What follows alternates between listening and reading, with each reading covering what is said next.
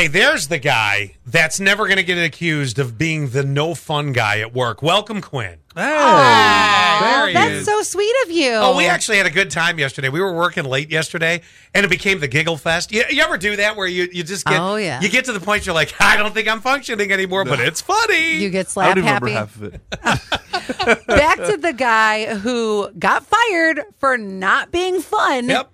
Because he didn't do the parties at the end of the week. They would do like happy hours and things like that. Well, and to describe it again, and Quinn, I don't know if you ever saw this or not, but years ago, there used to be, like if you were the knife selling company, or if you had, it would always feel like very pyramid scammy, the employees for that. And they were always super rah-rah, you know? They were like, oh, yes, Amway, woo, yeah. And you're like, oh, my God. And they had these mandatory, and they were heavy drinking parties at the end of the week, and they wanted all the employees to get together and encouraged a lot of drinking, and that was their way of bonding. Well, he wasn't into it. Not an alcoholic. And there was nothing in the story that said he had a problem and he was staying away for that, because I think they might have accepted it then.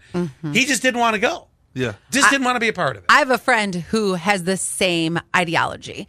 He always says, I have these work people, and then my life is completely separate. They don't know anything about him. Yeah. So in this case, 7888 says, a lot of unanswered questions. Was he caring for a sick family member or a fur baby?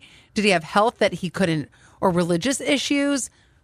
I still think that in the end, you still have to go to some of those morale booster things. Go once every couple months and show your face. And by the way, great description from 7100. He said, a lot like Wolf of Wall Street. Everybody remembers, if you've seen that movie, how rah-rah they got at the end of the week. Yes, 1132. I'm with Scott on this one. Some people just know their place, and it isn't an after-work party. I wouldn't mind a no-fun Tim at my work. Right? And 0889 says, I agree with the guy. I'm at work giving you what you need of me to benefit the company. Right. Yeah. I don't feel like I have to go to parties, not even company parties.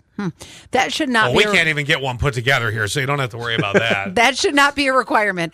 I do not go to our company parties. They are my associates, not my friends. Yeah. I don't add the social media. I don't add them on social media. I don't feel like I have to bond with them on that level. You get my professionalism, and my friends get my poor manners. That's great. I love that. Yeah, because a lot of times at company get-togethers, what happens? Something you have to apologize for come Monday or Tuesday. Now, if the entire office is drunk, I guess you don't have to apologize because you're all hammered. The guy's going after $500,000. I say he should get it. That's where I'm standing on this.